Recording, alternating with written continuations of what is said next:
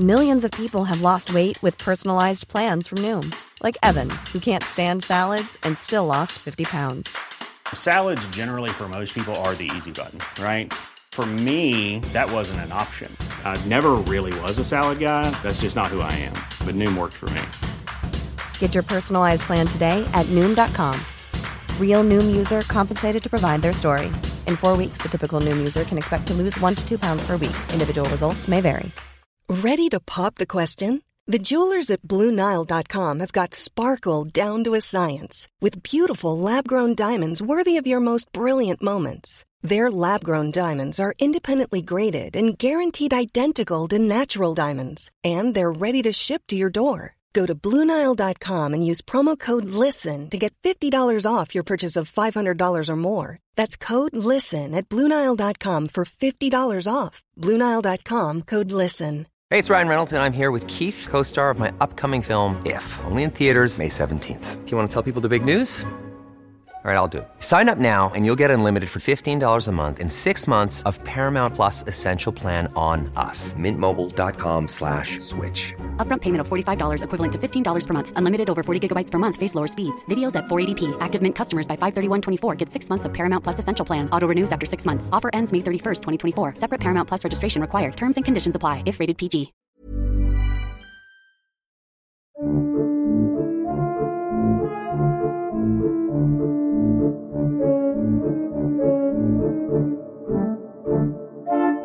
Hello. Welcome to episode 4 of Joe Black Meets. I am going to attempt to make this intro short because this is a long episode. It is a jumbo episode because, as Camille explained to me, she is Irish, she is from Cork, and she loves a chat. And I'm so happy to have spoken to Camille for this.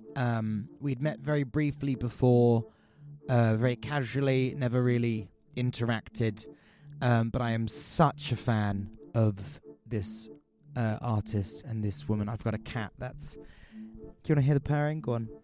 Oh no, that was him rubbing himself across the microphone. I thought we'd get a lovely purr. I am such a fan of this woman.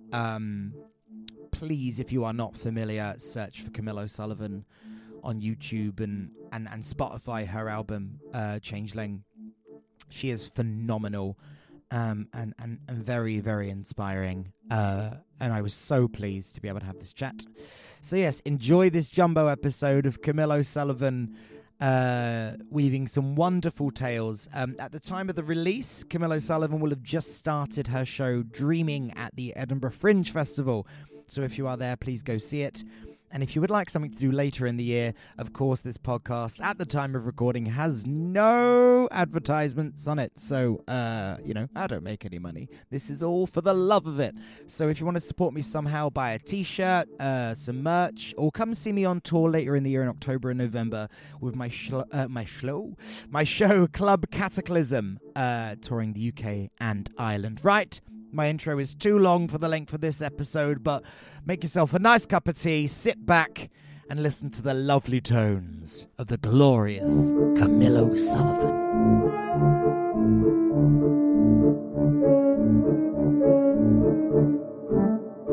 Hello, Camille O'Sullivan. Hello, darling Joe. How are you? I'm all right. We are, obviously people can't see us, we are in a vintage cinema bus on a roundabout at Brighton Fringe. It is May. This is probably coming out in the summer, so yep. May is long gone. You are now at Edinburgh Fringe. Yeah. And it is amazing in this little cinema room. I wish we could live here forever. We should move the shows here. There's not as many seats. No, How many? There's like 8. Yeah, about 16. It's absolutely gorgeous. I was looking at it from the outside, and now I'm like, I want one of these. The outside doesn't do it justice. No, I mean, it doesn't, but it's definitely, I've never seen anything like it. What is it, 16? It looks like little 1930s little seats, and you're looking amazing too, so I'm delighted to be here. You're looking amazing. You've got a lovely embroidered bomber jacket on, a red dress, the shoes are gone. Right, so, Yes. For those of you who may not know your work, how Yep. would you describe yourself? What do you do? I suppose I sing other people's songs. I try and interpret them instead of make them like a tribute. And I suppose all these years coming from Ireland, where it's all about the singer-songwriters, I was kind of embarrassed for not writing songs, but I'm kind of a performer, and what I do in my shows is, when I first started, was taking the likes of kind of Jacques Brel and Kurt Weill and those kind of stories, and it allowed you to become a different character in every song. And then later it was my mum who said, well, look at your record collection, what you really love is like Nick Cave and the Beatles and David Bowie, and you've always been singing Moon Age Daydream, and aren't they the same kind of songs? And I was, oh yeah, they are. So that brought me into the world of Bob Dylan and Radiohead and Leonard Cohen. So I suppose in a way, I'm from Cork, a village in Ireland, so excuse me if I go off on a tangent and talk too much. Tangents are very welcome. Okay, cool, that's good, because you'll get a few of them. But basically, I think I like becoming something else, and maybe that's the thing of having a certain social anxiety in my own life as a person, and a shyness which allows you to become anything and multiplied by 100%. What it does to you, though, in the end, it brings people on a kind of an unusual journey, because they think you're just a singer first, and then you can bring them into kind of little different vignettes, and allows you as a woman to be vulnerable and angry and funny, and so change yourself very quickly. And I only have to deal with that after stage. I'm highly embarrassed about everything I did. And people going, your dancing was great. And you're like, what dancing? I danced? Yeah. So, I mean, like the show we're doing at the moment isn't that. That's the one is kind of a bit more basic, just about singing songs you love. But that's the long answer to kind of what I do, you know. See, I was ready for you to just say singer, and then I was going to go, hold up. You are not. Oh, sugar. And I was going to come in. That. No, I'm glad you said it. I thought you were just going to sort of go, ooh, a singer. I was like, no, you are not. You are a conduit for storytelling. You are a sorceress. I was going to go off on, well, you did it for me, and so beautifully. That brought to mind many things there, but one thing that really struck me was you said that you become these characters and sort of bigger, and then the list of names that you picked. Yeah. Maybe with the exception to David Bowie, who's very, very, very showy. Yeah. All of the ones you mentioned are actually quite reserved, or like normal people that are brought to life by their music. Like Tom York is not a particularly showy person, I don't think. Yeah. But the music is so theatrical and so big. Radiohead, for those of you unfamiliar with Tom York. Nick Cave, again, very, very tall, shadowy figure, but is a perfectly normal man. Yeah. But then on stage is this almost priest-like figure. Yes, and Tom Waits has more of a mythos. Yeah. Surrounding it. He'd have more of the kind of carny. I suppose he's amazing. He's like the left-hand side of life, he for the hobos or for the down and outs, and I think all of them have something where they can write the most beautiful love songs or lullabies ever, but they also can do the kind of darker, melancholic kind of. The wheels are coming off, which is maybe suitable for how I feel about my own life. And I maybe resisted for a long time, because I think when I first started, it was all about being enigmatic on stage and hiding, probably speaking in between, because I found that the most terrifying thing to do is reveal yourself. And as my friend said later, a very good friend said, you're quite eccentric. I said, why did you share the madness you have? I said, okay. And now that's why, like last night, I'm there going, talking nonstop. But I suppose there's a thing in those artists, being a woman or whatever, you bring that side out of a song, but there's as you said, there's a character to inhabit. So, and I think I love all of them as performers too. I like each person, Leonard Cohen, Bob Dylan, for all different reasons, like the genuineness and authenticity of like Leonard Cohen. And I remember Fergal who plays, he's kind of my long-term collaborator, my suffering collaborator. But he's, we went to see Cohen and we were both kind of in tears just at the beauty of him in the simplicity of his singing. So you kind of zone in on different people. And I suppose the thing is, even if you are being really dramatic, for me, it's always about something that moves me in a song to laugh or cry. And so I want to kind of own that song and I want to get some truth out of it. And as the years have gone by, kind of the worse my relationships have been, the better a singer became, because then you totally, immerse yourself in that song to kind of like sometimes work through your own life on stage. Some of the songs are about totally connecting with the audience, and some of the sadder songs, which I probably, if I had a chance, I'd do all the sad songs, but then people would be on the floor crying all the time. So that's why you do In These Shoes and give them some joy.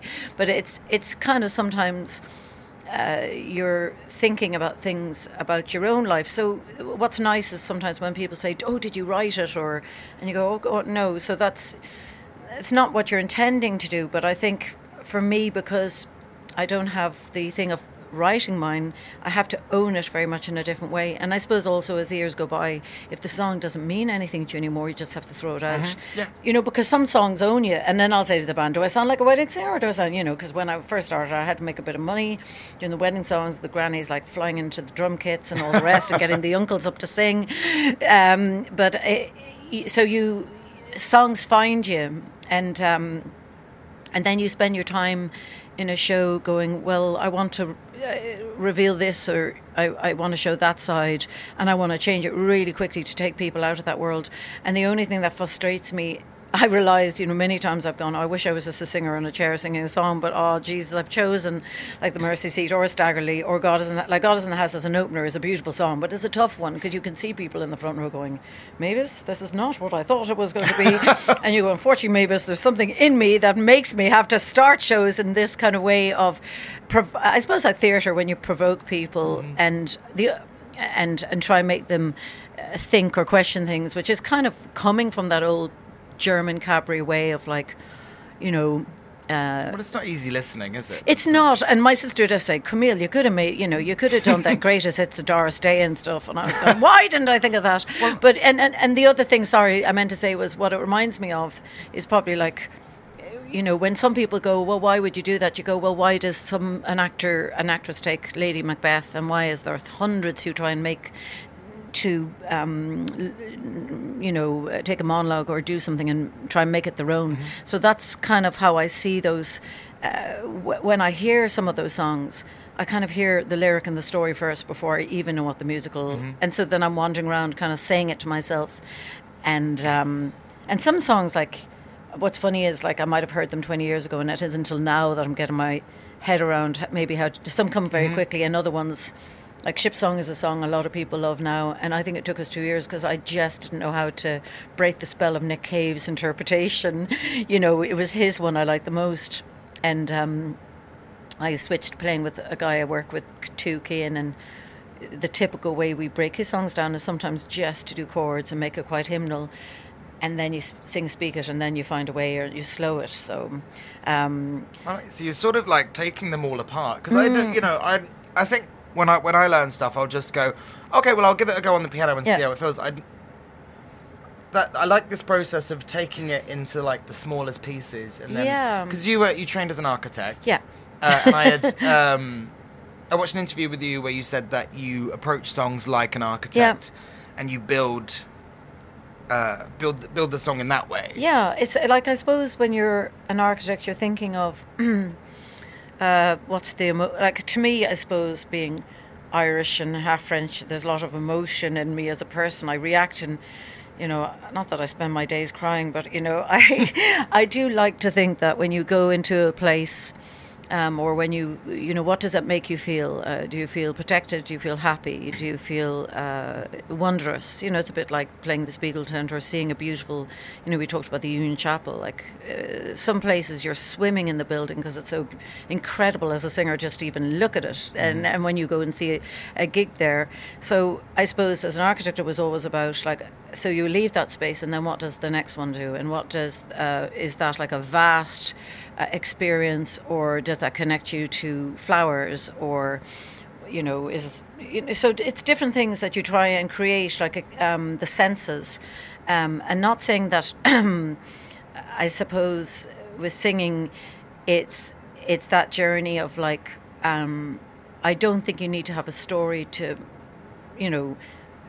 get you from A to B in a gig. I think you can just change very slightly to become a different person in a song. Some songs I always find with ballads, I don't like moving an inch. I actually find that irritates me a little because I want to just live and like really say those words because they're so important. And then other songs I like to just abandon myself over, like, and some most of the time falling over the monitor. Like some of my best gigs are when the people have said they've heard the audience go like this, and I'm like lying on the ground going, "What's going on?" And they say, "And she kept on singing," and I'm going, So all those things that used to really embarrass me as a singer, like, people sing, like the worst sides of you falling over. I actually realised those were the bits that made the audience come to you because they realised not infallible, possibly as crazy as I am, also on the way out and having a laugh at herself. So things that, sorry, I've kind of left where we were talking from, but I think the thing of like when I... Probably because, years ago I'd learned piano, but I can't play it like you. I can only do it like basically. So I don't have an instrument to help me sit down. So all I have is me thinking of what that song is. So sometimes it was a bit like Revelator, which is on the Changing album. I used to be in Edinburgh getting ready at the bottom of the hill, had to climb up to the mound. It was a half-an-hour journey, and I'd listened to Gillian Welch's.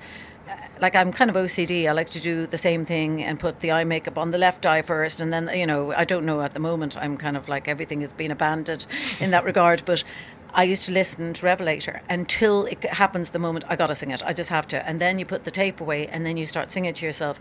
And then you ring Fergal and you go, let's try it like this. And then you work with great musicians who can, like he and I, even though, it's a long friendship, we kill each other, we do... have a kind of way of being able to converse, which came across a little when we did the Shakespeare thing. We didn't really know we could do stuff like orchestrate things together, but then we realised all the years of taking songs apart and putting the back that we had this thing going. And, I like most of the time I think, oh, Jesus, I don't know what I'm doing, or I think I knew early on having nerves and stuff was a frustrating thing, but also knew it would be a good thing because it meant you never felt you landed or you're like secure. So it means you're eternally searching, and it's I suppose it's a child's curiosity you want to bring on stage, and that's what I have to remind myself sometimes when I'm looking at stuff again, and even during COVID I found out, like, I thought, Jesus, take me 2 years to find 5 songs. It's not like, have I come on, Nick Cave, get some more out there for me, but it's not easy finding them. It's like I always think I'm fishing for gold or salmon. I mean, with COVID, I guess that you were at home, so you could just sit there and listen to music, but it's not the same thing. No, you occasionally want that. I mean, I find I'll have Spotify on or something. Yeah. Not sponsored by Spotify. Any other streaming platforms are available. I'll have a streaming platform on, and I'll be listening to one particular thing, and then it throws up the random ones, and I'll be listening to something, and sometimes I will just stop, and go, oh, what's this? Yeah. Because it was related to. Yeah, to I should do that more often, because sometimes it's on, like, might say my daughter is 8 and she listens to things, or Aidan, my partner, he might something, and then I go, what is that? And it is exciting. Like, I'm there with my bloomin' Shazam in restaurants trying to climb, like, they're like, what you doing? Climbing up to it's very, or like, a closed door, and they're like, please come down. And you're like, I've got to hear what that song is. And it is like, I don't know, when the COVID thing happened, it was like a natural, like, I was pretty wrecked from touring, and so was the band. And it was a weird thing. I don't know if you felt that as a performer. Like, usually the moment, you're always like, Jesus, I have to take the next gigs. I've got to keep going, And the absolutely empathy and feeling for anybody that was going through a terrible time. But as a performer, it was a relief, because you went, nobody else is gigging. I'm not gigging. Nobody's doing it. Not even the cat is singing. It's fine. I'm here, And so it was a weird thing, because you've always been on high alert to kind of like make sure you're 6 months ahead, you've got a gig coming.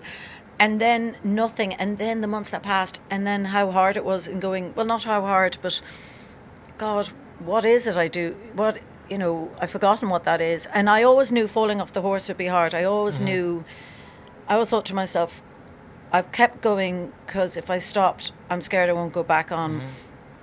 And when we did the 2 years, and then you did also, I was kind of very pleasantly surprised when there was, what was it, celebrities and everything, the whole thing kind of died away, like, that wasn't important, and NHS workers were, and the postman was important, and the girl working in Tesco, and I was going, this is real stuff. And then suddenly, you must be really looking forward to going back and performing. You're like, I don't think so. And the cat's looking at you, go, you better leave this house soon. So it was a kind of, I'm still in that mid no man's land of, I'm so happy to see people. And, when you see people who've come to your gigs before, but there's a big kind of, I loved being at home cleaning my kitchen for a very long time. I think secretly a lot of performers really enjoyed it, because I think a lot of people went, I wish I could have some time off, but then you would never take it off because again you're keeping on the horse. Yeah. And then it happened and you went, oh, okay. Yeah. Did you find that you discovered more things creatively, or did you kind of step back from it for the time? I mean, you've got a kid, so I guess priorities are very she's different. Very absolutely, and she's theatrical in her own right. Though she is similar to me in the sense she doesn't like singing in front of people she knows or parties, or she likes singing around me. But if it was in school, it's a similar thing. I don't like doing it. Like, I would be terrified of family occasions, or you know what I mean. So I was like, people go, when COVID was, I think in our wonderful mad life is quite, I started not knowing what was my real life and my stage life, because my stage life was becoming more my real life as I was touring. And so to just kind of find me again and try sewing or making the banana bread or whatever it was, buying a tent for the back garden to create a little festival for Lila with festoon lights, and trying to make it a magical place at home. Like, there was one room we just have a disco ball on, and I mean that turned out actually. There was loads of times I was asked by people to sing kind of those Zoom things. Now, I did a few charities because I thought this is the time, which I was doing over the years anyway. But I was like, oh God, do I want to be sitting at a table and also you're not, I delighted myself in not wearing makeup. I was like, this is such freedom, and being in the same dressing gown, which now I brought onto stage, and which I love the reaction of, take that disastrous thing off, leave it on. It's like my dressing gown. I love it, and I liked that. And then I thought, oh no, I won't do. I suppose the creative thing that happened is I learned how to edit film, and because Fergal and I were at a distance of he was 4.5 hours drive away from me when we had to record a kind of Van Morrison song for his, everybody was doing it for his birthday, and we nearly killed each other because it took about 2 weeks even to just work out the chords because we weren't with each other. But this thing I did for Court Midsummer was kind of losing yourself in lockdown, and I said, look, I'd love to do it, but I'd love to do it like a day in the life, and maybe it was kind of inspired a little by Tom Waits' kind of big time video, which is very hard to find online, but I've been trying to. It's so good. If I think I can find it, I'll send it to you, because he's in his bathtub with the umbrella on, it's on fire. You're going, yep, that's all the things I love. And so the idea was waking up in the morning and singing the songs. And so some was, waking up in your bed and then going down, putting your curlers on and singing Sad Waters in a little laundry room, and then cleaning, hoovering your kitchen and getting on the table and doing in the shoes, sitting out in the car, ending up in the disco room upstairs. Aidan and I had argued at the last moment to do ship songs, so there I was annoying the neighbours next door, holding the phone to myself, and then ending with my big light up cape, going out into the garden singing Lullaby in the tent with the festoon lights on. And then later, so that was that, and I had great fun. I was doing those kind of slow animation movies of I love Dorothy, Wizard of Oz, kind of the shoes and the little figurines. So I had them on the table with flour, and then I hoovered that up, and they were moving around the table. And so I thought, if I'm going to do anything, but the only weird thing is when it went out, I had an absolute bad reaction. I felt really vulnerable. Because usually, is it because you had done something just because you for fun and that you wanted. Yeah, I did, but I also realised that I'd be somebody likened me to a reluctant performer, and I think I love singing, and I love performing, but I struggle a little with the aftermath of the reaction, not necessarily in gigs, but when I'm finished.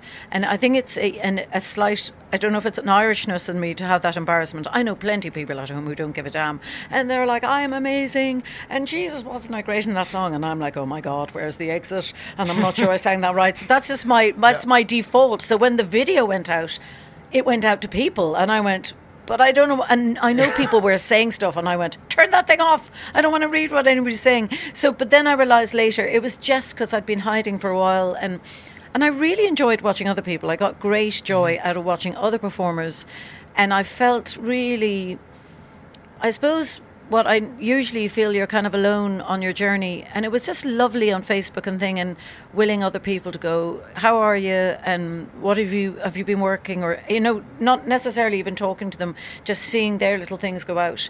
And I suppose that was inspiring too, like seeing your one Laura Marling had done a beautiful gig in Union Chapel, and then there was another fella, James, I'm terrible with the names, I got fog brain, but he did an amazing one in the Globe.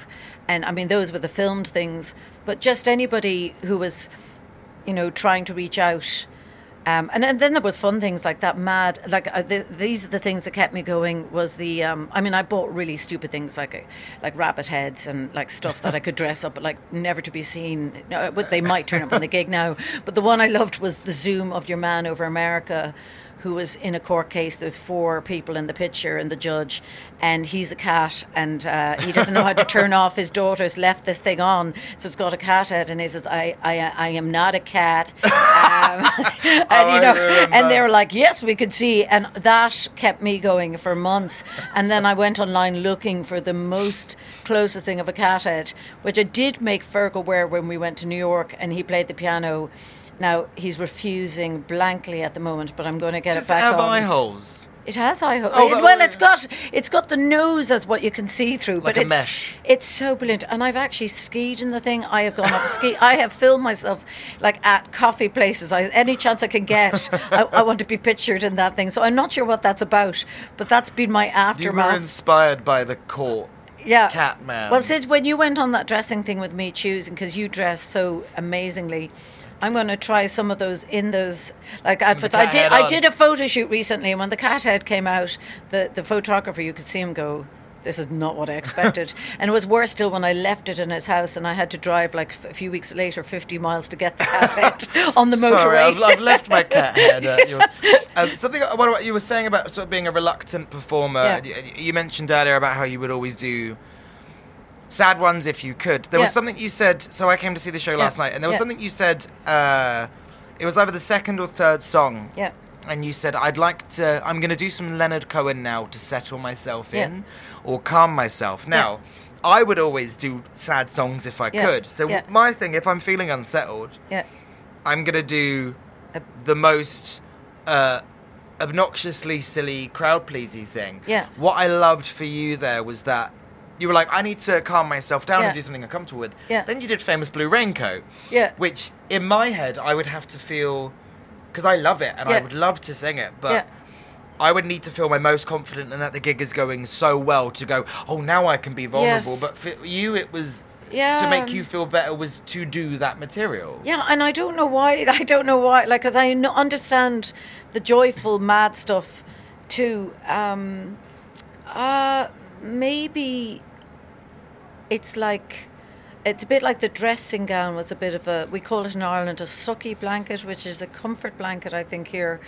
And certain songs are, and it's not a song I really know that well. I've only, like yourself, I find it quite daunting because it's so well known. And it's one I always kept away from that and Martha because I was like, too well known. It's, what am I doing going near it? So these two last night were some of my favourites in the show because they were, watching you do them, it was amazing. Yeah. They felt entirely right for you. And Martha, I wasn't expecting, because you said you were going to do some Tom Waits, and I was like, oh, all the world is great. Exactly, and that probably would have happened if I got the chance, because you always want to go back to your babies that you know that you can sing. But and for years I kept away. Like, I think those songs I might have heard for 30 years, and I'm going like, I love that, but I just don't think I can sing it. And What's changed now? Okay, so this is interesting, right? And so basically, first of all, the reason maybe it's a calm thing is you sing to yourself, you sing to the audience, but you're singing to yourself, so you're kind of in your own world, in your whatever you feel like, in your shower, singing to yourself.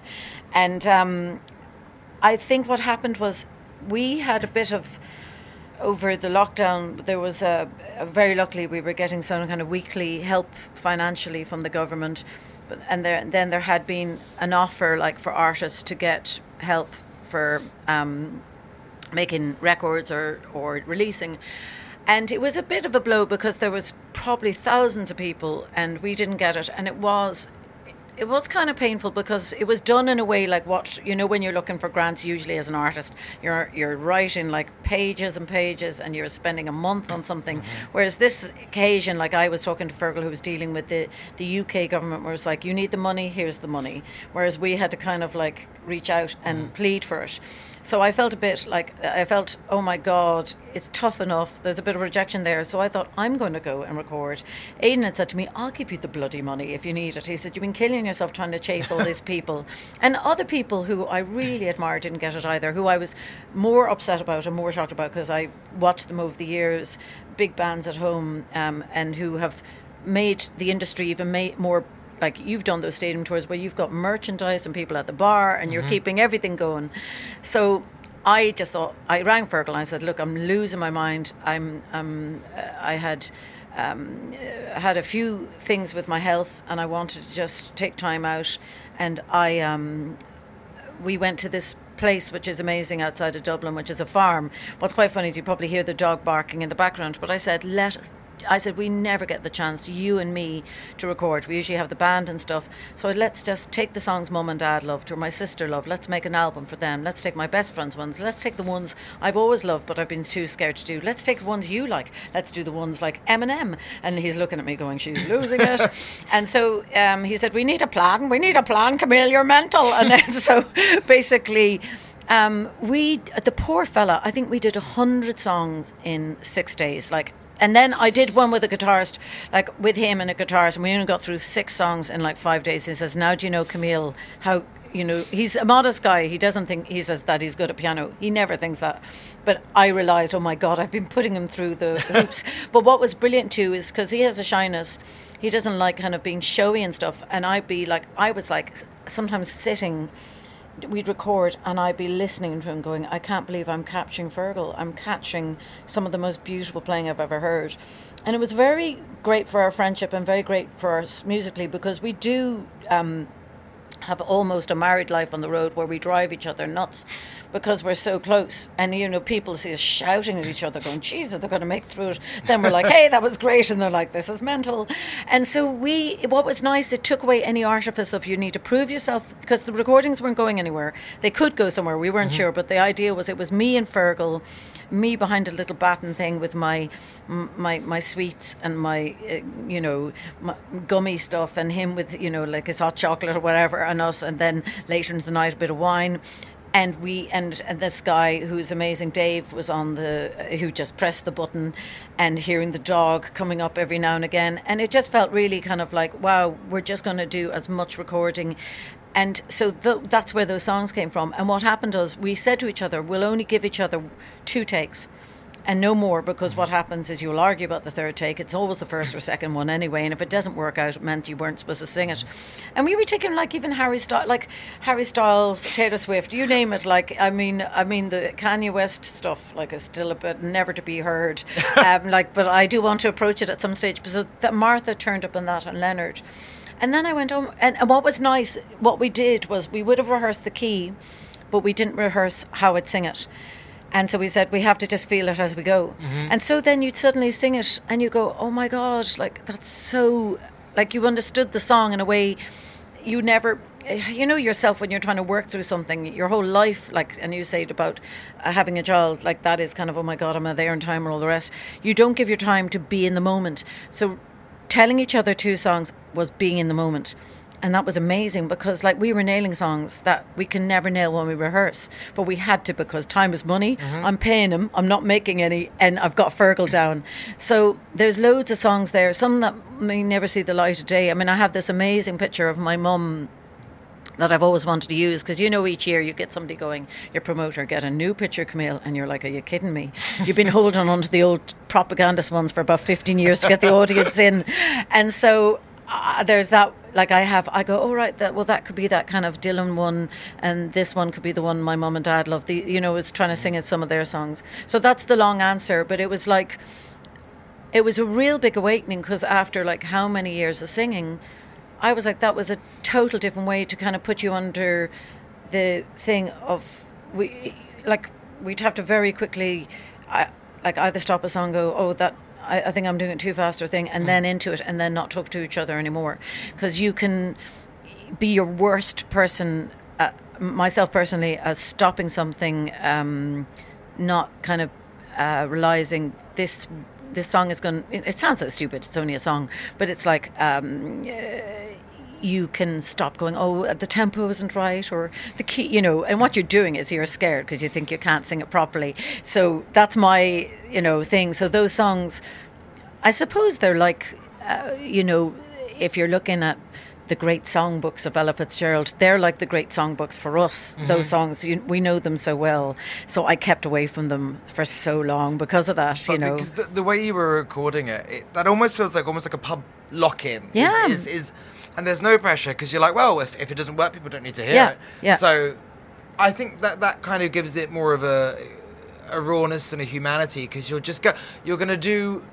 You're not trying to necessarily too hard. You're just like, I'm going to do this because I love this song. Yeah. And that can make the most beautiful recording. Yeah, absolutely. And you don't prove... Like, it's a funny one we have, like, as you said with the band before, saying I do things more like an architect. I mean, I would say sometimes, like, I've worked with some really incredible, brilliant musicians, and I feel terrible for what I've done to them, because I'm like, play it wrong, play it like you don't know it, play it like you don't have a clue what's going on. They're like, am I good? And sometimes I say, play it like you're in your bedroom for the first time you ever played it, and you're just working it out. And that's kind of where I want to get a song, because there is a moment when you play it, when you're too good at, I know the song works, or I always think that it's good to have a channel of kind of vulnerability, whether that's madness or anger or happiness or being sad, that you have that channel open.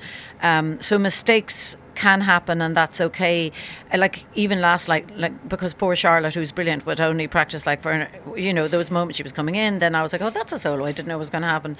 So all those things add to it being kind of feeling real. And I think as you say, I think the thing is I think what was nice is I've heard recordings we did at the start. Oh my God. And I'm so formal, and am I singing well? And there's like in these shoes, it's just too neat and tidy. And as time went on, like we try and capture shows, live recordings, because that's where, like a lot of people say, well, magic happens there. Do you know what I mean? But on the subject of in these shoes, you were saying too neat and tidy. Again, I saw an interview where you said that when you did Jules Holland, you changed. you said like we need to change this for TV. So it was something to do with the drum. Wasn't it? Yeah. So the band wanted to kill me. So I'll do that during, like yourself, during a few years. Like say for example, before I explaining the shoes, there was like songs like Marieke in Amsterdam, which are kind of some favourite songs of mine, and I found after a while I just wasn't I'd be telling the band to slow down or fast up, and it was getting my way. And then I thought, I'm really sorry, but like they're amazing. It's not their fault that I have these voices in my head. I was like saying, I need to clear all the music now so I can sing it. It got to that stage, and now I can't bring that band back in. I might actually, Marique's compliment is so beautiful, I might go back there. But the thing within these shoes was, it was becoming like, when we did weddings, it was becoming too, I couldn't tell the form of it. It was just becoming a bit too normal for my liking. That drives me nuts as a singer, because I'm always saying, you sound too Dixie, you sound too jazzy. I want you to sound a bit, mad, or if we're going to do this, we've got to own it. And it's probably the love of hearing the likes of Tom Waits' World, where it is like, it's to do things wrong isn't easy. You got to do it wrong so it doesn't sound like it's absolutely, wrong and falling like, Jesus, how did I pay money to see this person? But what happened within these shoes, we worked with this amazing guy, Aina Hickey, who's a lawyer, who's one of the best musicians I ever met. Now, he's really like a Tom Waits figure himself. He makes things out of like an Irish hurley, which is like a stick. It's like a lacrosse stick, and plays with dustbins. And sometimes somebody said they saw in the Royal Festival, they said, we just saw this guy walk out the back with a ladder, closing it, opening and closing it. And I said, that would have been Aina. He would have found the ladder and would have played it as an instrument, and you're not even thinking twice about it. And so with him, it was the night before. It was the night before Christmas, ladies and gentlemen. And Fergal and Paul Byrne were in my sister's place, and they're like, you are kidding me. You were going to go on live tea tomorrow, and you have decided to use a dustbin instead of drums and change the rhythm of the piece and how it opens. And I said, yeah. And and the thing is, it was brilliant. And we never did it again. We never played it like that again. We never did it like that again. And we need to record it because it's still my favourite way. But it was just in my mad mind, because I had a kind of a heart attack once I realised we were doing it. I was saying, we have to make it different. We're going on that TV. Now, I remember, you might see it in the clip, that he had this thing which had a kind of like a little plastic ball on the end of it. Hello? Oh, yes. Hello? Okay. Slight technical issue there. We are back. Yeah. You were saying, so it was the night before Christmas. Night before Christmas. So basically, we'd been asked to do 2 songs for the Jules Holland. And I think, looking back on it, it was like they kept on saying, we thought you were so crazy. And they were not furious, but I think they were like, what are you doing to us, going on live TV, doing it in a way we've never done before? Maybe part of it was like, I thought, wow, we've been invited on the show I'm such a fan of. We've got to make this be really unusual and more interesting, especially because I was such a Kirsten MacColl fan. I didn't want to come across, it's okay in gigs to kind of mess around with something, but anyway, but what was great was when the dustbin arrived and the technical person went, how am I supposed to put the sound to this? He was probably just thinking, why are they bringing a dustbin into the studio? And trying to mic it. And Aina, anyway, he played that, but on so my big pride in that moment, and I cannot find my shoes that I bought for that. It was Brighton actually that I bought those shoes, and I loved them so much. And I got knickers to match them. But to me, it was a very kind of like innocent. Oh, my pants match my. Everybody else go to how sexy. I'm going. It's really cool, isn't it? So Aidan goes, it's a bit full on, the way you danced and that. I said, really? And it just kind of going for it. But I think it was, for the lads not to feel that they were too. Playing it normally, but I do think it was yourself, there's a moment in time, and if anybody who does live performance, it's terrifying. 5, 4, 3, and you're going, oh, how many people are watching. You've got Tom Jones in the corner, you're more terrified about him. Some people from the Snow Patrol, you're like, I think I was more terrified of them watching me than I was that it was on TV. What was the moment actually? Because I'm curious whether it's this, because I think that's where I first saw you, was Jules Holland. It was either that or the Ship Song on YouTube. One of those two. Don't remember which way around.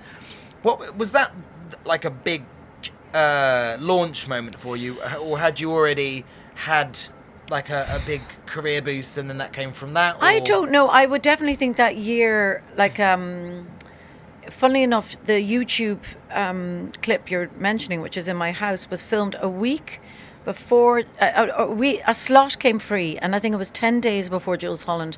And the day I filmed YouTube of Ship Song, I don't know if it was before I filmed it or after we got the call. So it was on that day of that special video to me. And happens, isn't it? That you're like, Do you feel in some way maybe? I mean, maybe I don't know what I'm talking about. Anyway, serendipity. It's that you opened yourself up to do this thing, that then an opportunity. Sometimes just sort of found its I'd way. like to think that. I'd like to think. I mean, the funny thing, and I meant to say something, and what I meant to say about that thing about trying to get musicians to do different things. I know this is going back in our conversation probably about 8 minutes ago, but when I used to say to Fergal, why can't they do things differently? Why is it me that I can't explain? He said, just because you're a musician doesn't mean you're musical, Camille. And I was like, it was the biggest light bulb moment in years going, so if you play an instrument, that doesn't mean you're musical. He said, yeah, you can play well. That doesn't mean you musically want to be adventurous or try things. So there was that thing. And then the thing about serendipity is I'd like to think good people, good things happen to good people, or people who try. Now, before I had switched my career as an architect, I was too scared to go on stage because I thought, I'm not trained, I'm older, the whole thing. I was like, oh, Jesus. And then I saw people on stage and I went, they're just doing it. I said, it's not just luck. You've got luck, but you got to do it. So what you're saying is right. That made me realise, because, I think some people I used to think people will find you if you're good.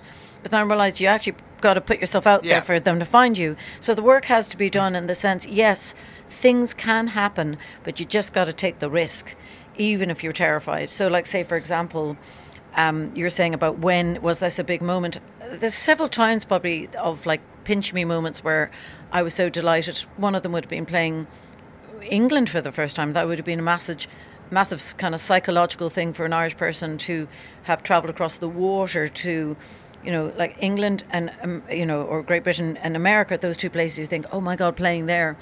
And so your first place is in a tiny Spiegel tent, at the tiniest one I'd ever played, with a little mini going up a wall in some kind of like, I don't know, it was a car factory. And then the middle bit was too high, so I looked like Toulouse-Lautrec singing on the other side, my Brel songs. And we all slept in the same bed that night, and we were so excited travelling down in our little car to our venue, and then playing Brighton, and that magical thing of like, having written to the famous Spiegel tent and him then saying, come to Edinburgh, come and perform there and come and do Le Clique, which ended up being like this amazing variety show to be. I was kind of the most as my mother says, you were not the head in the line, Camille. You was the most normal person singing in it while people doing all these amazing acts around you. So that was like a really incredible moment. And I think that was 2008 was Jules. And I do think between 2008 and kind of 10 was kind of, I see this big moment, and you never know when these moments are coming, because you're in performing, you're up and then you're going to be down and then you're going to be up and then I realized that was pretty massive, and I knew it at the time. I was like, I don't know if this will ever happen again.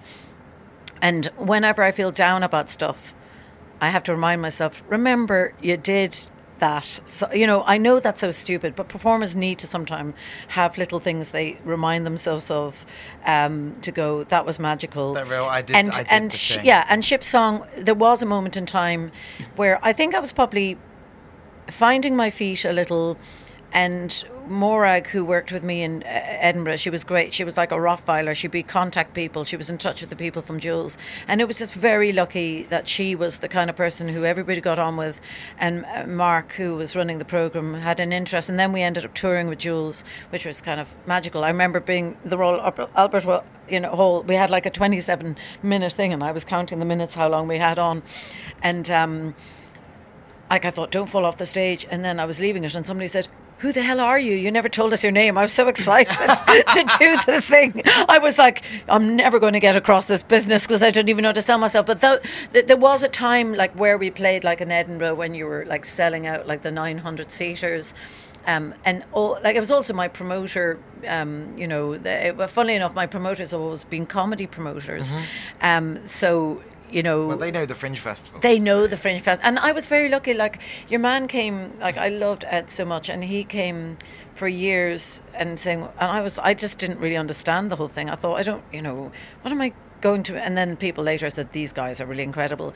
And he was wonderful. Like, we went into tours, and it was, I suppose the thing, and what was amazing too was that I think a year later, then we were doing, like, the run at the Apollo, but there was the Roundhouse, like things that you always went, like you had little things going tick, Sydney Opera House, the Roundhouse, the Royal Festival Hall, and you do go, I cannot believe, I suppose where me and Fergal came from when we first started gigging is he'd say, you choose the place and we'll work at the songs. And nothing much has changed from that moment.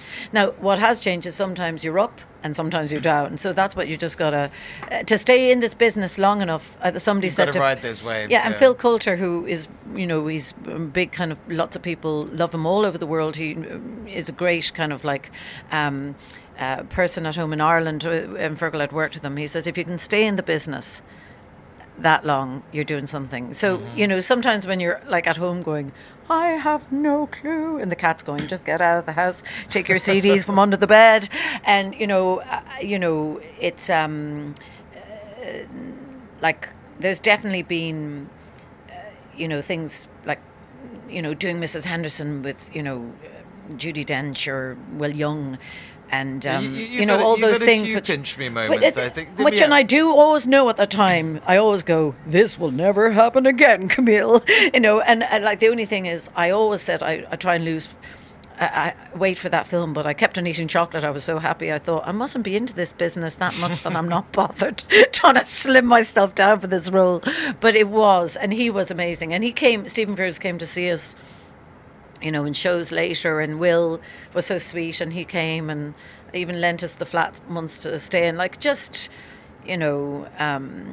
unbelievable stuff, like, Well, you've also done Meltdown Festival. So was it Yoko Ono this year? So does the phone go and they're like, hello, this is Yoko Ono? No, well, not with her. It did with Stephen Frears, like, hello, I hear you're quite, dark. You have a bit of fun in you. And I'm like, who the hell's trying to pretend? It's like me always putting on my mother's accent and then people saying to her, Camille, stop it, please. And I should say, it is me. But no, I got the call. Actually, Jane, who we bumped into, Jane Beese, who's an amazing lady who used to run the Meltdown. I had just had Lila 3 weeks before I got the call, and I was quite like, oh my God, I didn't know what was going on. Anyway, they said, Yoko Ono would like you to sing in Meltdown.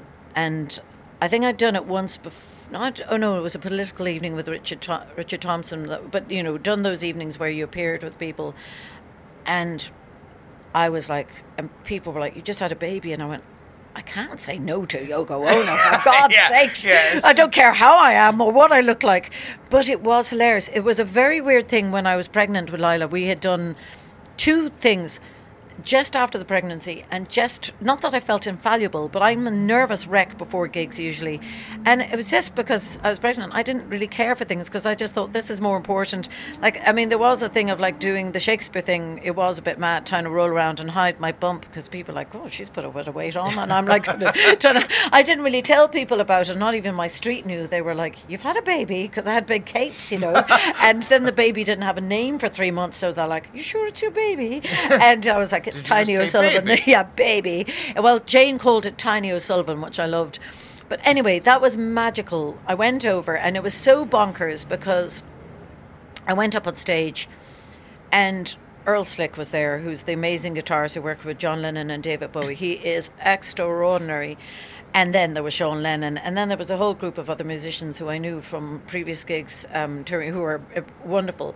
And I had these kind of gold shoes on and the cape and something else and red tights, and Sean was like, I know you're laughing at me now because the state of me, but Sean was like, I love your style, you must be my stylist. And I was staring at him going, Sean Lennon wants me to be his stylist. And then Earl Slick said, you're the craziest thing we've had on stage today, it's fantastic. He said, we need more madness. And I said, no worries, Earl, I can be as crazy as you want. So what was brilliant later was Sean and I mean, there was like Boy George and Patti Smith. The embarrassment was that I'd been on the lift, the door was closing, and I saw Patti. Like, Patti is amazing, but she's also got that look like, oh my God, I hope I haven't upset Patti, as the doors are closing and I'm trying to get the thing open for the...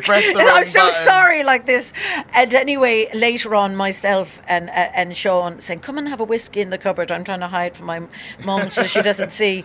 And then... I'm hiding from Patti Smith. No, but yeah, exactly. And then Sean going, my mum loved your singing. And you're just going, this is mental. And it was a pinch me moment, because I'm a massive Beatles fan. I'm a massive, Paul McCartney, John Lennon. And, Yoko was incredible that night. I mean, anybody, like, she was on the stage, she owned it. Susie Sue, Lennon Lovitch, you're just staring at people who you're in such, you are kind of going, what the, like, Fergal and I are always like, how do these little people from Ireland, not that you think of yourself as leprechauns, but we suddenly doing the RSSC, just like, what the hell is going on? And you have a kind of, I always, like Fergal was joking last night, he said, you'll be like a horse out of the, out of the stalls. And I always feel like that as a performer, like people say, especially for this Yoko Ono one, like, because I felt like I was going to be like a rocket that would take off. I'm so nervous sometimes, like, it's been likened, they saw me in a gig, like in Kinsale, where it was kind of in a ruined castle, and a guy said, you were like a mouse just fretting back and forth, and then you came out like a big lion. I didn't know who the hell it was, and I said, yeah, I have to be a big lion, because they're terrifying me, and they were lion too. So it was such a,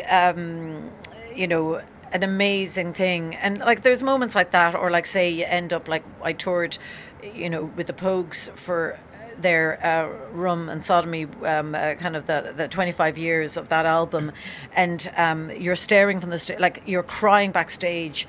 I mean, I adore Shane. He's got a childlike thing to him I don't think a lot of people usually see, in his little kind of like his laugh, and you see him singing some of the songs you've loved all your life, and then you end up singing some of them, like Kirsty, like and like we got the call like London O2, and I remember at the time Jem Finer, who wrote the song with Shane, because I never realised, I think it was Jem who wrote the jig part and Shane who wrote the slow ballad part, and then the producer had to put the two together. So I never knew why the magic of that song was both were written from two different people and then joined. For those who don't know, Camille does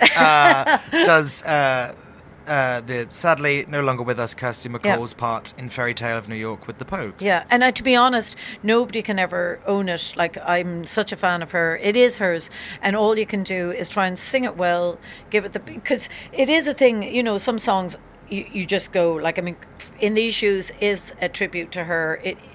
She was around when I started singing it, and Fairy Tale, you've just got to smile and pay honour, and that's what you're doing, and make Shane not like the first time I ever got asked to do that, I think it was like when I was still just finishing architecture or something, and I was eating a mince pie when I got the call, and I was like, oh my God, and then I went, oh my God, I only know the chorus, nobody ever knows the verses. so I'm cycling on a bike and trying to learn, somebody's printed it for me, and I'm trying to learn it on the way down, and it was the Olympia. And then Shane was like, yeah, she's pretty mental, I'll go on tour with her again. And what was funny about the London O2 one was Jem Fine's daughter, because he sometimes used to get his lovely, Shane used to get his beautiful mother to do it, or Jem used to get his gorgeous daughter. And she said, oh, well, she's pregnant, so she's not going to do it. And I went, I'm pregnant, but I'm not going to tell them because I want to do it. So I had this. Yeah. So you told me about, we were talking about a Vivienne Westwood. That was the dress that I got. Like, it was a sparkly one. I kind of covered it, but I must have been about 5 or 6 months. Like, I thought I must be very careful with this dress and the baby. But Shane was throwing me around, and I had to keep my shoes. Planted. But the snow was coming down, and.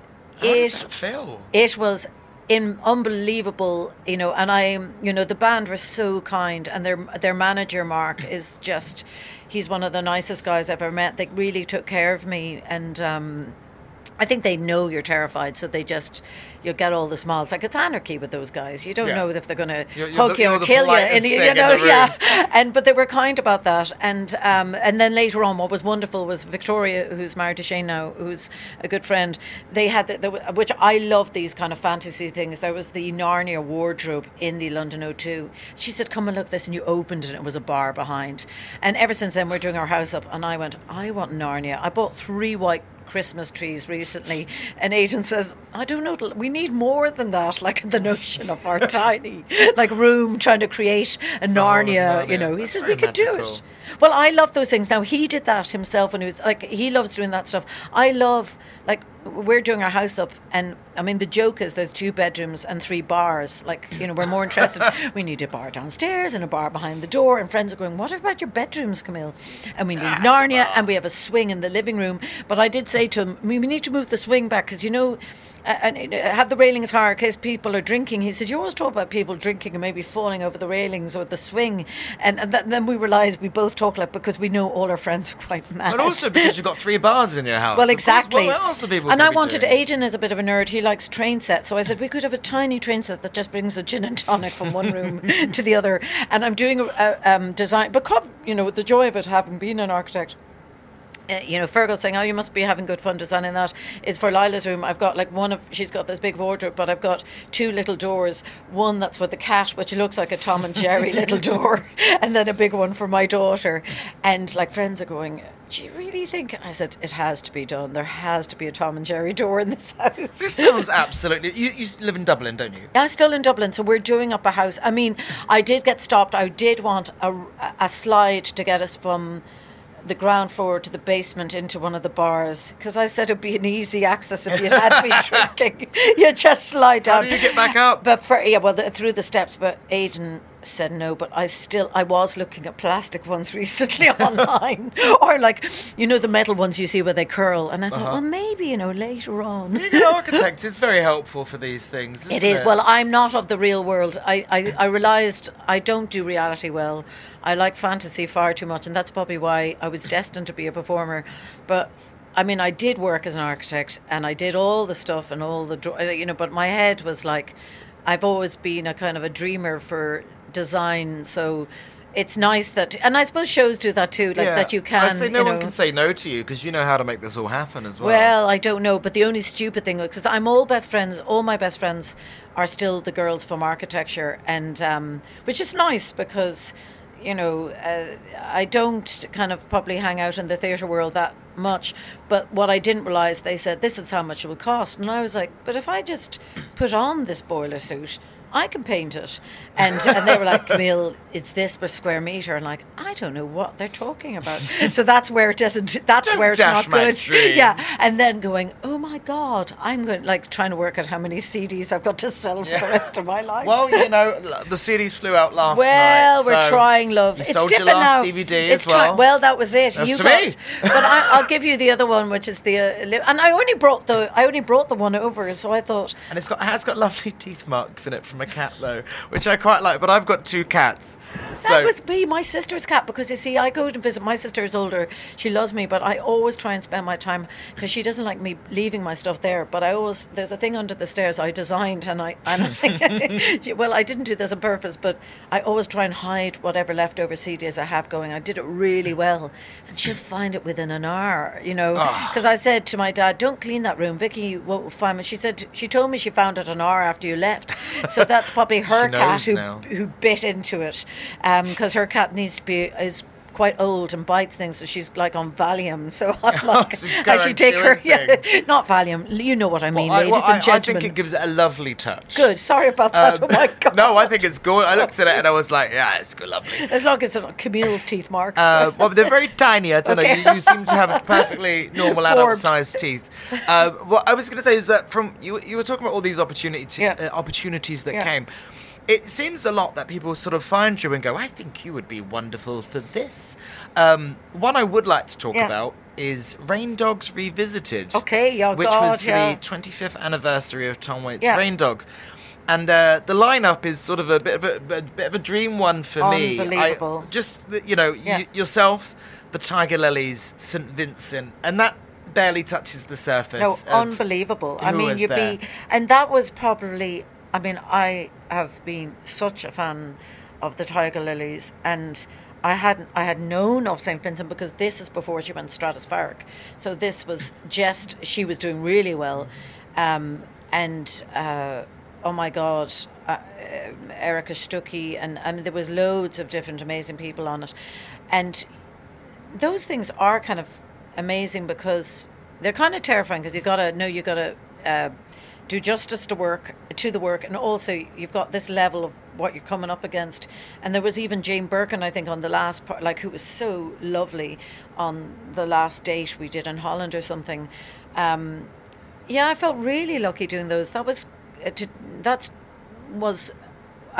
kind of a beginning that happened in the Barbican, that we'd done a Brel evening, and with these amazing people. Diamanda Gallas, like we were joking because we couldn't get the hairdryer off her.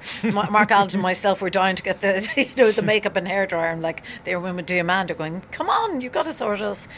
Mark Almond, I'm such a fan. He was like me backstage wandering around, and of course goes off and just makes it amazing. And so from that gig, sorry, this is my tangential talking, we got another, this amazing guy, Mark Cardinal from Rain Dogs Limited, that's what he called the company, put us on in these shows in Lyon, which was in an old amphitheatre outside. And we were doing, first of all, a kind of a Let It Be and the Beatles, then we did Rain Dogs, and then we did In Dreams, and then something else which I can't remember. So we did 4 kind of shows together where we toured. What I didn't know at the end of those shows was if the audience liked you, they took their little cushions and threw them at you on stage. I was like, Jesus, they were coming from every direction, so and it was just thrown at you. It was joyous, and there was some kind of like rock stars from France who were doing what is it when they go on they crowd surf and stuff. So that was a magical moment, and we did the first Rain Dog show there, and then toured around and brought it to the Barbican, and it just was, you know, like, because you're trying to do your own shows, and so every year Edinburgh kind of allows you to kind of create something new, and then you're always, you know, throwing back in some of the best numbers. So to do those things with other people, you know, it's not saying it's a busman's holiday. It's like, you know, heaven. You just can't believe it because you're there beside them, watching them on stage, and then you might end up singing a song with them, and just have fun kind of meeting other people who, like, I just remember, I don't know if it was your man who I love so much, Richard Hawley, like brushing my hair, like I was going, this is bonkers stuff, and just happy memories. I remember taking a walk with St. Vincent, and she dresses so beautifully. She had this big black kind of hat on with these big black kind of glasses, and she had flat little kind of shoes, and I was just walking beside her, just kind of, wasn't stalking her, I was just looking at her, just going, she looks amazing, you know, and she was lovely how she talked, and just finding out these people and then investigating their music. I've missed doing that, because the last time probably would have been 3 or 4 years ago. We ended up doing similar things in Australia for Jeff Buckley's music, and what was funny, I was doing shows in Australia, and then In Dreams was over there, so they said, you want to do Sydney Opera House, or you want to do Melbourne, and you got like an afternoon's rehearsal, you're like, oh my God. But everywhere you go, people seem to just pick you up. Well, I'm not sure about, do you know what's funny? It happens, I feel very lucky. It doesn't happen so much home, because I think I tour more abroad, but it's always harder, they say, for wherever you're from. But I think you're kind of an interesting little Irish figure when you're, you know, and I don't always think it happens. Like, maybe talking to you here, you give your best Hollywood face, like your Facebook Hollywood face. Sort of like, well, and then I met this person, and then they put me in the Jeff Buckley one. And, we also did this one. Oh, I've had loads of. Listen, I've had some terrible. Like, I'm sure. Like, I know the night I did it in the Barbican, I felt awful because I felt I had messed up my songs, and I remember sitting in the park for like crying my eyes out for hours. Like, but that can happen.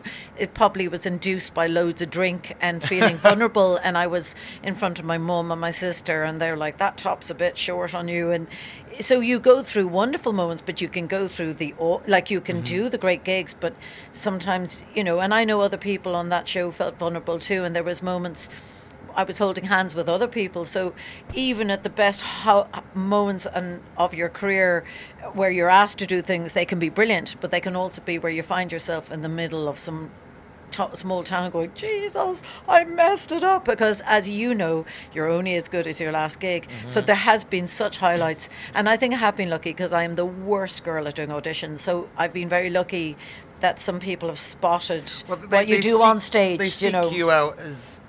luckily, because there's no way I would get any auditions I do, they're awful. But I talk to my partner, he's the same. Like, he says he gets up and think, because I get too scared. Like, and then I'm like trying to apologise for it, and that's even worse. It's like digging a hole.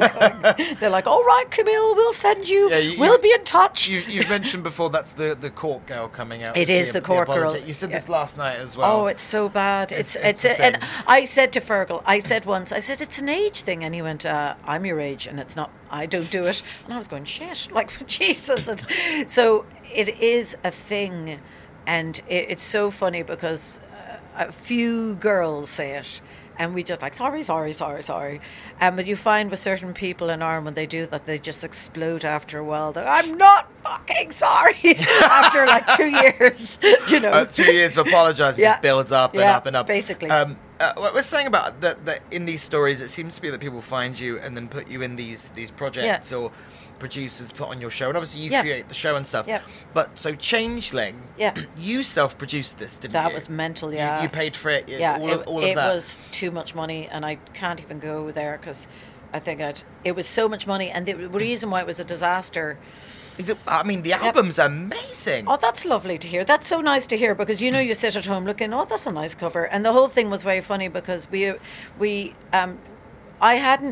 always thought, I want to really record a good album, but I did it the wrong way.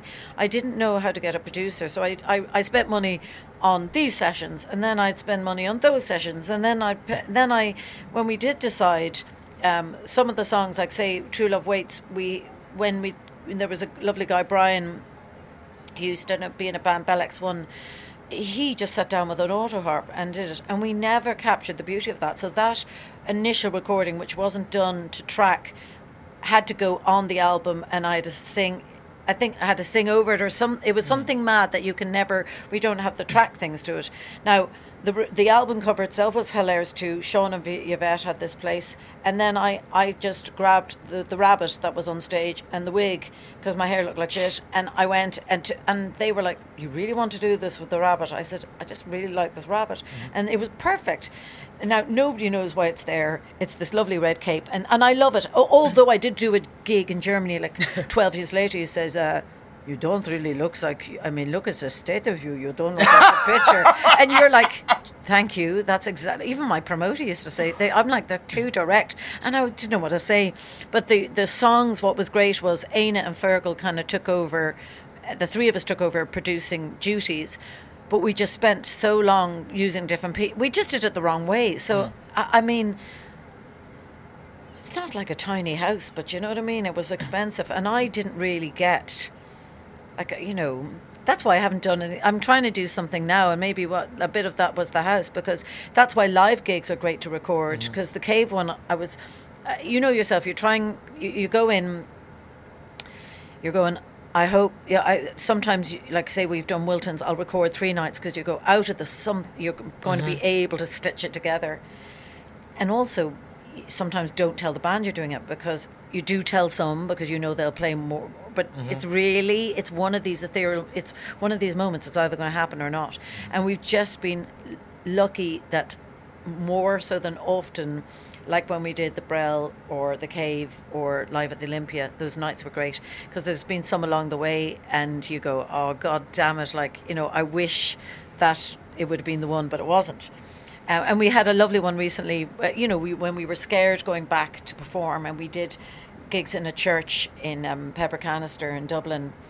I thought, I have to record it. It's such a beautiful venue. I had all this dream of getting one of those drones and it just captures you walking up to the church. We haven't done that yet, but I still got that in mind. But it went great, and it was such a nice moment when as you're getting to the end of the gig, you've captured, you're like, I hope to God they pressed record, and the band were hugging each other, and so we knew. You told them that night. But I told them that time. But sorry, I don't even know what you asked me in that regard. But that I was just saying that it's so nice to hear it. That you made that wasn't someone going, hello, we'd like you to do this here, we'll pay for this, you got it. It was something that is clearly a passion project. One of my favourites from it is Wake Up. Oh wow, that's great. I've listened to that album from beginning to end so many times. That's so nice to hear. That and the Live at the Olympia one. Oh, that's so nice. And the K one recently was a fairly new edition, but the Changeling one, I just It has something really... And also, you seem to think it was a flop. You know, it's got over, I think, 2 million streams on... I don't ever... On I don't check one particular streaming platform. Yeah, one of those ones. No, I think it's True Love Waits. That's amazing. It's got over 2 million streams. But it's because I don't... I'm terrible. I do my own kind of like mailing list and the social media and stuff, but people probably don't ever bother to join because I don't check. I'm too nervous to check replies. I think it's years of having people who've written stuff to you like, look at the state of you and that, you get loads of lovely things. But you know what I mean? Television, I know. Oh my God, it's cruel. So I kind of just glaze over stuff, try and check stuff and cover my hands over things. So it is always an absolute pleasure when you hear it from people. Or even like, say, last night when people, like somebody said Dark Room and Wine. I went, oh my God, they like Dark Room and Wine, because it wasn't one we did in sets. So you record for yourself and you hope that it has, and what is nice is like, that one of True Love Waits, I think there was something Fergal had passed on to me that it got a mention in kind of Radiohead covers, and you were like, Prince was #1 for Creep, and you're like going, because you do think you're in Ireland in your little house because you're there in Bandcamp, somebody asked for it, you send it, they don't believe it's you sending it signed, you're like, of course it's me, who the hell do you think is doing this stuff? And in many ways maybe it was okay to be someone who's kind of under the radar, because I always thought, oh God, of course, like say you've done that reality TV, and that, you were saying about the thing with fame and how much bigger it makes you in one way, you need to be known more to get people to come to the gig. And then I'm at the stage in my life I want to hide anyway. So, like I was thinking to myself recently, why am I going back to Edinburgh? I used to go because I wanted to, you have like as a performer, you're climbing. And then you go, well, is it a climbing or is it a wheel that I'm on now? Like the same thing, because like you've done what you want to do. You only go back if you really want to sing and see the people who've come to the gigs. And I suppose it's the same, like the idea that you see people who are amazing recording artists, and then you realise, God, what are they doing now if they're not, because they're pop stars, they can only go so far. So one of these, tangentially bring it back to this woman I'd seen when I was in Dublin, Agnes Burnell, who's in her 70s, who was like an incredible singer of those Kurt Weill songs. I think she was the one who made me go, God, look, it's not about sexiness or enigmaticness or like your age. She could be till 100, and she transformed herself, and I believe her. Have you referred to her in previous interviews as having a cigarette and a whiskey? Yeah. So and she's the one, and she really... I'm imagining Marianne Faithfull, to be honest. Yeah, no, absolutely. I mean, of that type and like completely, and she had the most incredible eyes. I think she was the one who played Salome naked first in London. Like, she was a big star in the West End first, and she'd come from Berlin. Her father Benar owned the old Berlin theatres, and Marlene Dietrich knew her when she was a younger girl, and then she escaped from there and was working kind of like for Secret Service, Vicky Three Kisses on the radio, where they'd be sending messages out for the people to kind of like disrupt the German army. But she ended up, I think Tom Waits even wrote for her, and Mark Almond was inspired by her, but she used to work in the club we worked in. And I just remember thinking, she's everything. She's like a young girl, she's like a man, she's like, I suppose that's, and with this mad venue, like, had all these youngsters drinking their heads off. And in Ireland, when you're drinking your head off, if I'm saying that, it was pretty mental. There was bottles flying everywhere, but they would be still and respectful for her. And that's powerful. Oh, it was powerful. And so when I did, like, we were supposed to work together after that conversation I had, saying, oh God, like, how did you start? And I'm not trained. And I still remember it, like her with her cigarette and whiskey. And I was thinking, there's hope for me yet, because that's the type of singer I was smoking a lot at that stage. What was it she said? It was, it's that you don't need to be a singer. You need to be a performer. Yeah, be a better actor or storyteller or performer.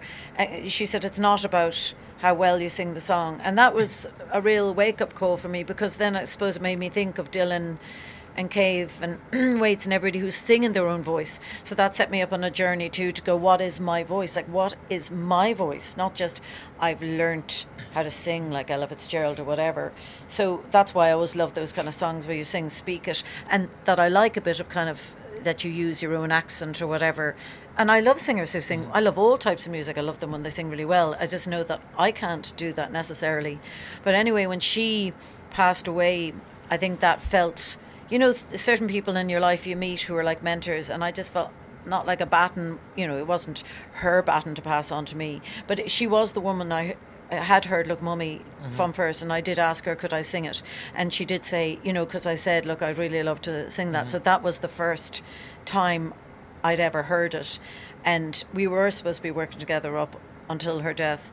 And, I mean, it was like, it was a week or two away. Like, she was hilarious. She was always when she was in hospitals before, always escaping to be out on stage. And I became very good friends with her children, who were very supportive of what I was doing. And then there was an evening that we did of her that we had an old tape cassette, November 26, whatever, 93, which was the name of the show. And then we had, I did the kind of songs, and then we had her speaking and her piano player in between. And so it was kind of, you know, this thing of kind of paying tribute to her. And sort of evoking her. Yeah, and so she was just, and she was wild. Like, I don't think it'd be as wild as her, but she really, like, there's this book called, oh God, Lost Palace or something, The Fun Palace. And it goes up to the time she's lying in her bed after her husband's had an affair with somebody, and she's going to be kicked out of the Castle Leslie, where Paul McCartney got married. But she had, like, you know, affairs with Klaus von Bülow. You know, it's like mad stuff. Like, you couldn't. When I read it, I thought it's made up. Then I thought, nah, she would have lived this life. You know, people should read it, because, you know, people like that. Fun Palace. The Fun Palace, and you know, I always think, you know, it's kind of like playing the Spiegeltent. I remember kind of think, imagine all the people who ever came before here, and we follow in their footsteps. And in a way, you know, you like to think what you're doing is unique, but a lot of the time you've been inspired by somebody or whatever. And I always think, if I'd never met her, would I have ever become that kind of singer? Or, you know, so you do, you know, she's imprinted well, it's inspiring. It is inspiring. Yeah, and I suppose like the same way Bowie did or whatever. You know, I remember when Bowie passed away, and I remember I didn't cry for the first few hours, which I thought was a bit. When my sister rang me, and funnily enough, the night before I was doing a clique in London, and I had listened because I thought I want to hear all the tracks I didn't know of his, so I went through all of them. I got the call the next day. My sister, who was a big fan, who had heard all his stuff, and I didn't cry. Nothing happened, and I thought, what's happening? He was the one I fancied the most in my life. Like, I adored him, and then the tears all came later. And then I thought, you've got to wear something unusual today and sparkly. You've forgotten how to dress, you know, because you become more, you know, it's not, you know, you don't, because you still look amazing. But as time went on, I started being like, not that it was, you know, black clothes, but I was like not bothering. And then I remembered all his style, and I thought, it's like when they go invigorated you. Yeah, and also because you just remember I kind of dived into listening to all of his recordings and his interviews, and then thought, you know, and that's what, like, say, you know, I think you do magical stuff, and that's what you want people to do. Like, sometimes when you're gigging, after a while, you're like, I call it tired pony. You're like, I don't know how to keep going. So COVID kind of was an awful thing, but a welcome thing. But also, it also made me kind of question maybe how much touring, how much, you know, you give your soul over, because that's, I always believe you give yourself over. You do, yeah. But, you know, how much do you want to sell your soul to the devil? How much you want to keep to yourself? Not you about know, the audience to the devil, but you no, get what I mean. the devil, gorgeous devil. But also, you know, if not fitting into the outfits, like I was joking last night about being sellotaped in, but it's no joke, like, you know. On the subject of David Bowie, and sort of evoking and things, I just want, for anyone listening, your cover of Rock and Roll Suicide it's on YouTube, and it's the audio is amazing, but when you pair it with the video, there's a real it's a real gut punch of a performance, and I just think it's incredible. Thank you. I think that is I'm going to say that's probably my favourite thing that I've seen you do. Great. Online. Because gigs are different because that's an experience. But in terms of things that you can repeat, they're not easy to find online because you get a lot of people who say with recordings, you don't capture what you do in a live show. So when you find something that you do, well, you know that yourself, that's always going to be a hard thing. The worst thing is, like, you do look back at stuff and go, it's a bit like In These Shoes or that one, you go, either I was only singing it for a year, so I had a certain instinct or way, and then as time goes on, you learn it a different way, and you don't know how to get back to that way.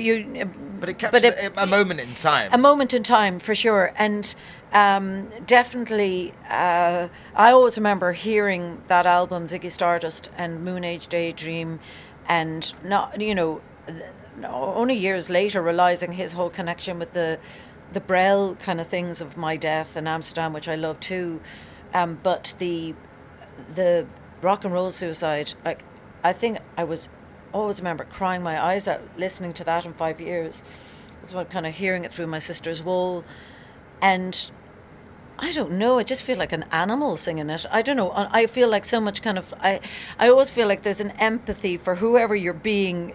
Of course it's you, you're inhabiting songs, and everybody can pretend that you're pretending to be that person, but they're all you, and you're just allowing yourself the excuse because it's somebody else's writing to go, I'm going to be completely evil in this, but it was a Nick Cave song.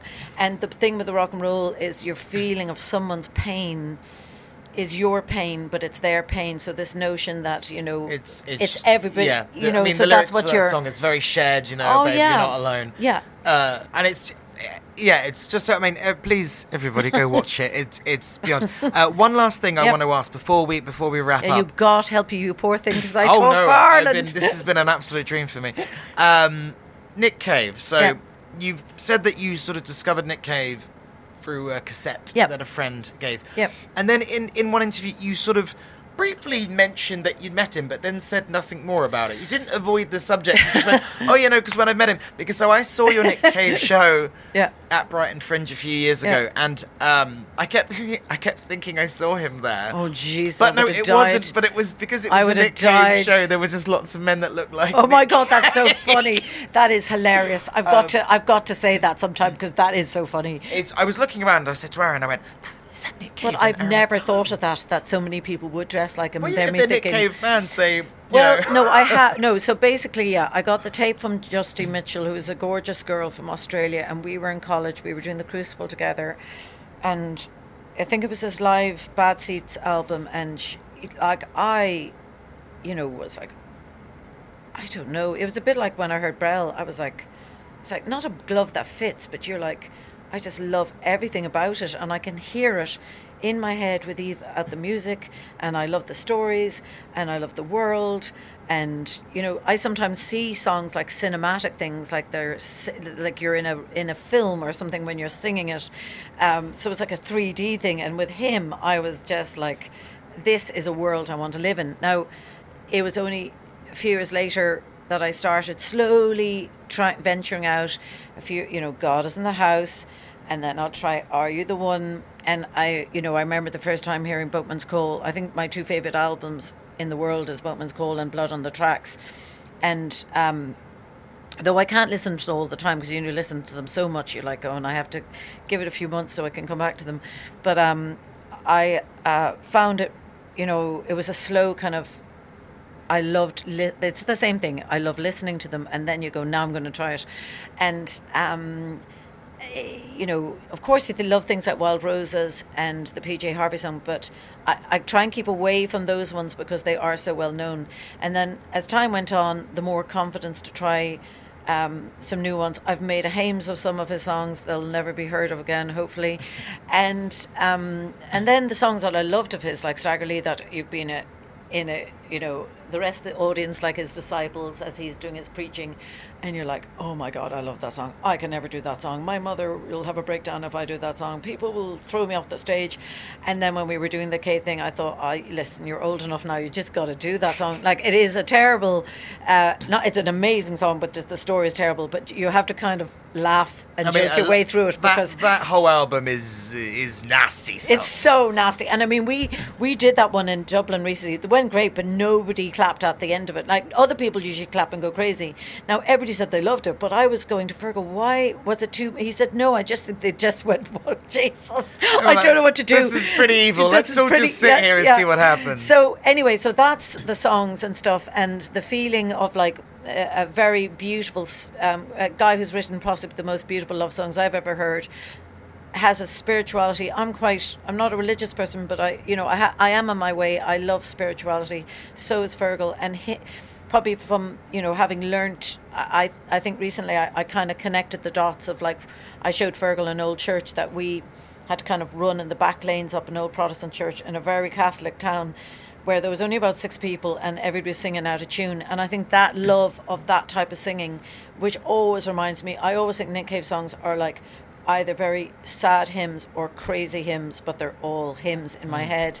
And of course, like, he talks about the testament, so you're just always thinking there's some kind of, he calls it duende, a longing in it, but there's a godlike thing or a yearning in his music. And for me, it's like, it's never tiresome to sing, because it's always something that you feel you never resolve, that you're questioning. So that was the beginning of that journey. And then meeting him, that happened a few times, where I was in, I think 2003, we were doing gigs in Dublin, and I was singing the original Dark Angel show, not the one that I did years later where I changed the whole set list. This one was old Weimar music mixed with Nick Cave and mixed with, David Bowie, and just trying to make it quite an electric show. And Shane MacGowan and Victoria, his wife, invited me to go and see the gig he was doing in Vicar Street. He also did a small slot doing a lovely song, Dolphins, Fred Neil, which was amazing. He was playing so close. Anyway, I ended up having dinner with them, and I was in shock. And I was around the table. I think Warren was one side, Jim was another. Shane was going on about some like, Shane was just embarrassing something about my chest, and Nick was being very kind, going, oh, don't mind him. And then he's saying, I hear you hear my songs, you do my songs. And I was like looking at him like, no talking. Like, I couldn't, I was like, you don't talk much. And I was like looking and getting more drunk, just completely terrified. Staring. Do you want to sing? And staring at everybody, but also staring mostly at my plate, because I was just couldn't fucking handle I was in their presence, and they were so nice to me. And he's saying, why don't you sing my songs? I was like, no way. And I remember, I don't know if I got sick that night. I think I drank so much because I was so scared, but I was hoping I hadn't made a fool of myself. But I went home and I just couldn't speak. So maybe that's why I never talk about it, because I couldn't speak. He was really lovely. And then years later, meeting him with his beautiful wife at his Bonnie Monroe in the Roundhouse, they were doing a talk on that, and then he signed my book, and he was saying, I heard, people ain't no good, and again, my absolute, for somebody who talks so much rubbish, nothing came. Like, I talked to his wife because I felt like, I just thought, oh, don't think I'm a stalker, because also because Shane and Victoria gave me his home phone number. I said, I don't want his home phone number, but I'm going to be, hello, Mrs. Cave. I said, I love his music, but I'm not, and I thought my stalker factor is good. I have his number. Mm-hmm. I know kind of where they live, but I never have gone near them. It's really hard because I know where they live, and occasionally I have to walk past it, and I'll sort of peer up into the general area and go, but there they are. They're not, but it is hard because I am a fan, but I've got to kind of know, and then, so, and then another time when they were doing gigs in Latitude, we were allowed on the side of the stage. I mean, he's just always been a very kind, gentle, like in my regard. And as the band said, Jim said, people said you don't mess with the bad seeds, So luckily, and I worked with Jim once where we were writing, kind of trying to write music with each other, but I was so scared of that too. I just ended up helping him with the architecture of his house.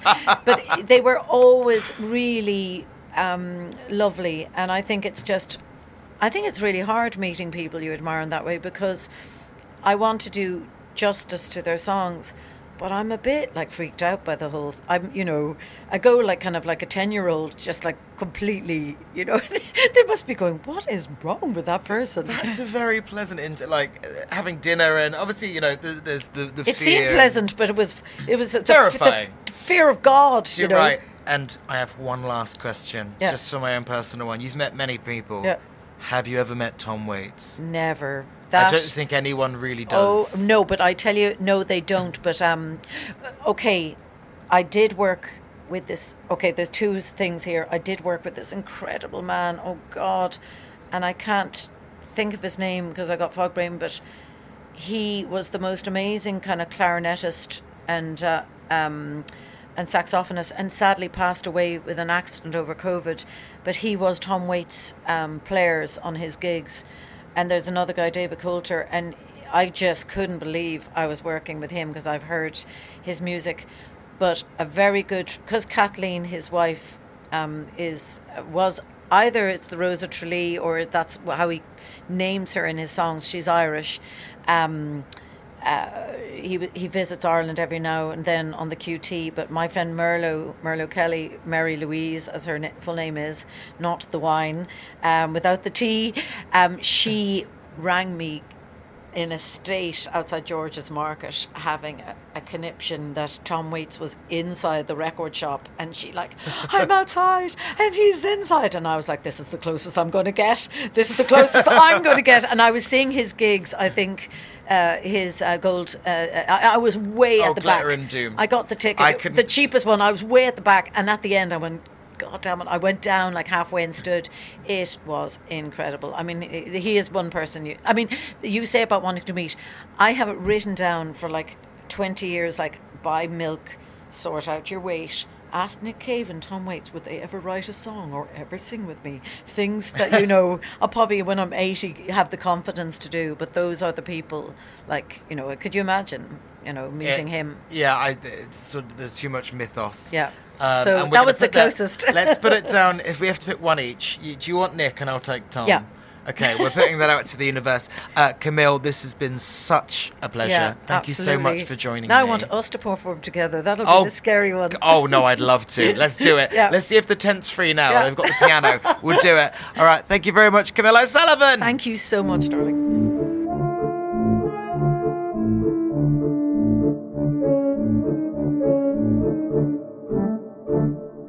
And that was Camille O'Sullivan. My God, I love that woman. What some wonderful, wonderful stories. Again, if you are not familiar with her, please look up her work. She is amazing. I'm such a big fan. And honoured we had the chance to have a chat. Anyway, as I said before at the beginning, come see me on tour in October and November across the UK and Ireland for my show. I said it again. My show, Club Cataclysm. The reason I can't talk very well is because I do have a cat that is still just walking around. Do you want to try and hear the purring again?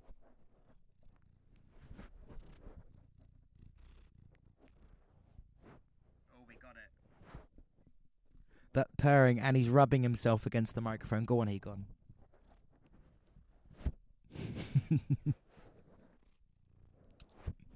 I hope you like it. Also, he farts when he's really happy, and I just got a whiff. Thank you very much, you gorgeous listeners. Please be sure to review, lovely 5 stars, unless 10 is an option, and subscribe, all of that nonsense. We'll be back next week with a absolutely stunning guest. Goodbye!